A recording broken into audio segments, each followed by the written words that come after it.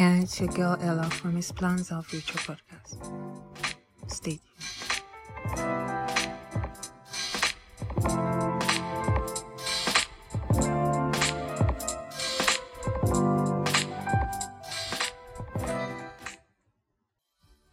Hello, people. Welcome to His Plans Our Future podcast, where we journey together to know God's plans and purpose in our everyday life.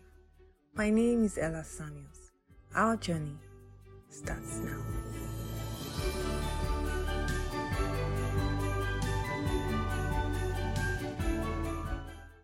Hi guys, welcome to His Plans Our Future podcast. Thank you so much for listening all this time. If you're a new listener, thank you so much. Welcome to the family. And if you're been listening all this while, I just want to appreciate you and tell you that I love you.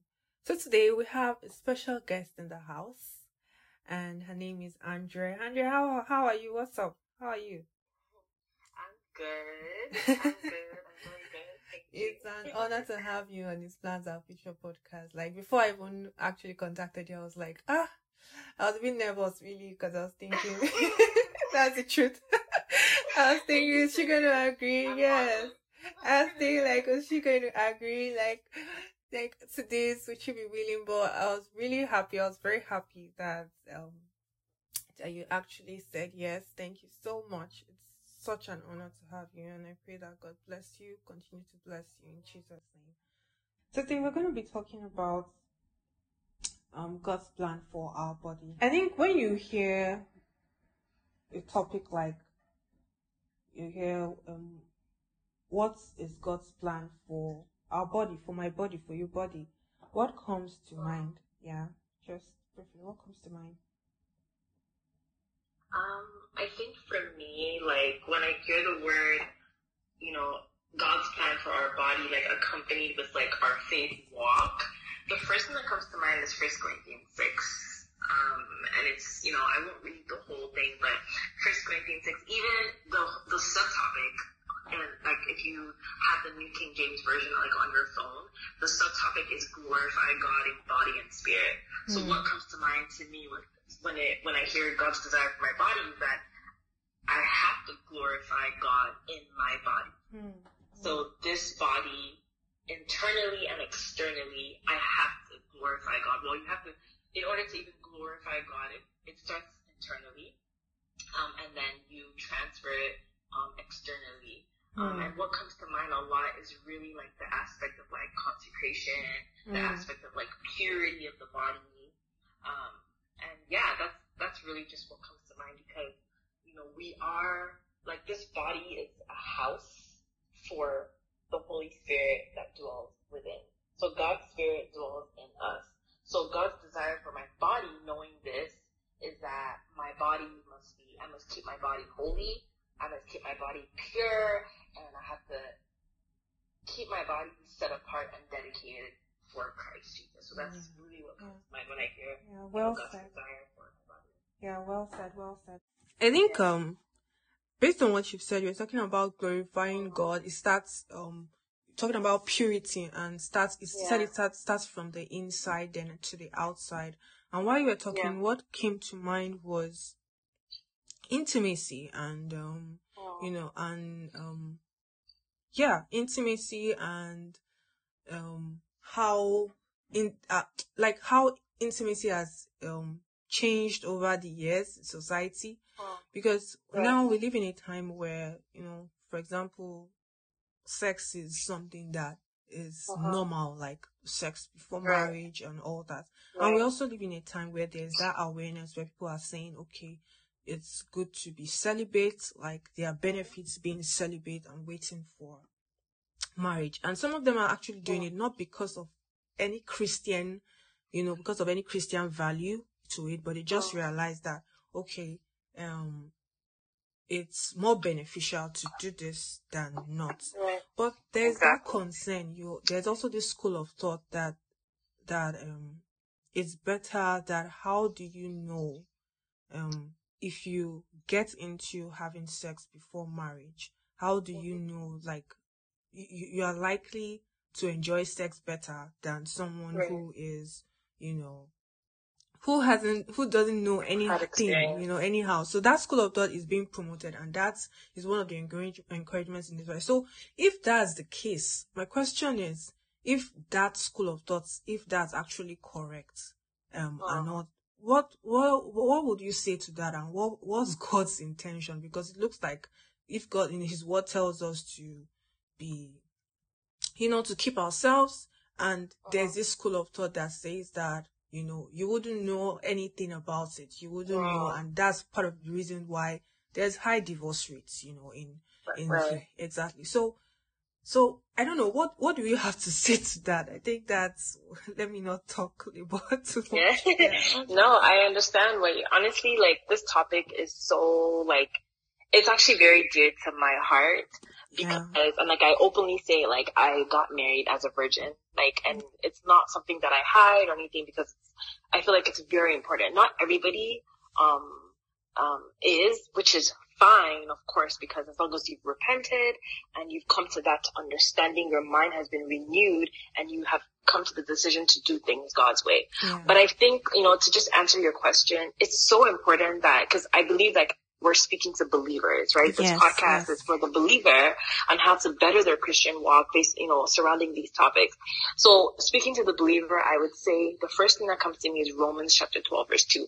The Bible says that in Him we live, move, and have our being. So everything that I will say, I'm always going to tie back to scripture, and not just based on opinion, right? Because when we live our lives according to the scripture, that's how we practice,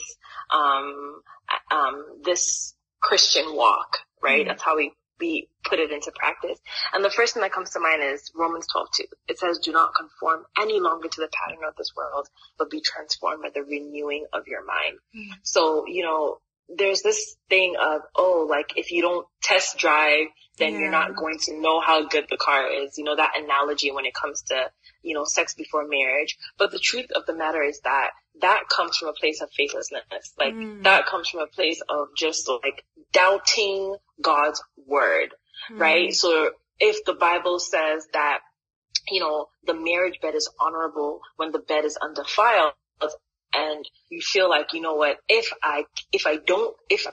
I need to test before I go into it, so I know what I'm getting myself into. It means you don't trust the word of God that is able to guide you. You don't trust God's wisdom, right? The Bible says that man's wisdom in James chapter 5 is sensual. So you use your five senses to judge things. You're using your five senses to judge how a situation, the outcome of a situation, when I get into this relationship, when I get into marriage, sex is going to be bad because I have no experience, right? But when you use the wisdom of God in James chapter 5, it says God's wisdom is pure and it's peaceable and it's without contradiction, without hypocrisy. It's when you just trust that it is God's wisdom to keep the marriage bed honorable. It is God's wisdom to flee from sexual immorality. As 1 Corinthians 6:18 says, you won't actually have that fear of, what is it going to be like if I don't have experience? You trust God's word so much that you take that word in faith and say, you know what? The Bible called me to flee from sexual immorality. There must be a reason why. So if I keep myself and I enter into marriage, I won't have that fear because I'm trusting in the word of God.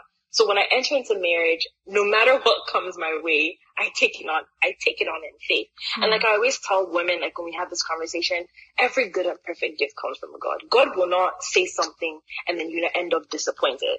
God will not give us a word to follow or guide. His word is our guidelines for our faith walk. And then it disappoints us in the end. If he gives us a word to guide us and gives us a partner to enjoy sex that he created, then you will enjoy it, right?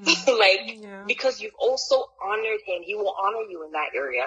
You've chosen to honor him. He will honor you. So you don't need to test drive in order to know what it's going to be like. That is faithlessness. And that's what makes the divorce rate so high, because you're going into it by your own senses, by your own wisdom, rather than trusting in the wisdom of God that, encourages us to keep our bodies, that encourages us that the body is a temple of the Holy Spirit, right? And keep yourselves from sexual sin and things like that. So yeah, even with me, trust me, those were things that were my heart, like, oh, when I get married, like, will I even, like, I don't even know what I'm doing. But God just reminded me, like, it's not about, like, he honors, marriage is honorable, meaning he honors marriage when the bed is undefiled. So he honors, and undefiled is not just physically for those who have already lost their virginity, but it's also purity of the heart, right? You're going into with a pure heart to say, Lord, just lead me and guide me. I don't know what I'm doing. But he honors it and blesses it, that you don't need to test it. You experience all that within the confines of your marriage. You learn, you make mistakes, you learn, you enjoy it with your partner, and there's no need to, like, overthink it, right? Yeah. It's not something, you know what I mean? Like, I feel like people also, the world has made sex once and overcomplicated it. Like, it's between you and your partner, and it's not something that you need to overly think about. I don't know how to explain it without making it explicit, but it's really just no. Yes, you said, like, it's actually a Christian platform, so anything, you can do that, whatever you choose. Yeah. It's honestly, like, from someone that has come from that place of not having sex when I was single and then having sex in marriage, and even anyone will say it. Even those, I have friends who, you know, lost their virginity before Christ, came to Christ, and then got married, and they're like, wow, it's so different. And they're the ones saying it. They're like, sex in the world is different from sex in marriage. It's so different. So you don't need to test. You don't need to learn. We just need to really... But what makes it different? Like, what makes it different? Is it like the commitment, or what exactly makes it different? I feel like what makes it different is that you're doing it with purity of the heart. You're doing it under God. You are married, like, you're under a covenant. Two people under a God covenant of marriage. There's no guilt. There's no shame. There's freedom. So that's what makes it different. When you're doing it in the world, there's this guilt, like, and sometimes you're even doing it out of pressure. You're doing it out of, it's lustful. But in marriage, it's sanctified. Like, that's what makes it so different. Like, I don't know how to explain it, but even my sisters that have experienced it in the world, they will say, like, there's a sanctity of it that just makes it so different. Like, it's pure. You know you're not doing anything wrong, and that's what makes it different and honorable and enjoyable and things like that. So God won't say, encourage us to keep ourselves and then you not end up disappointed. No, that's what the world makes you think, because the world has made sex to be just a casual thing. But no, sex is a sanctified act in marriage.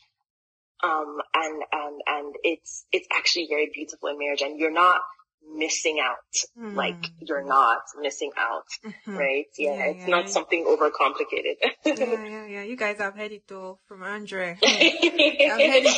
So our ladies, close your legs. And our guys, please, I beg. You've heard it. So, yeah, but I think, having said all having heard all you've said,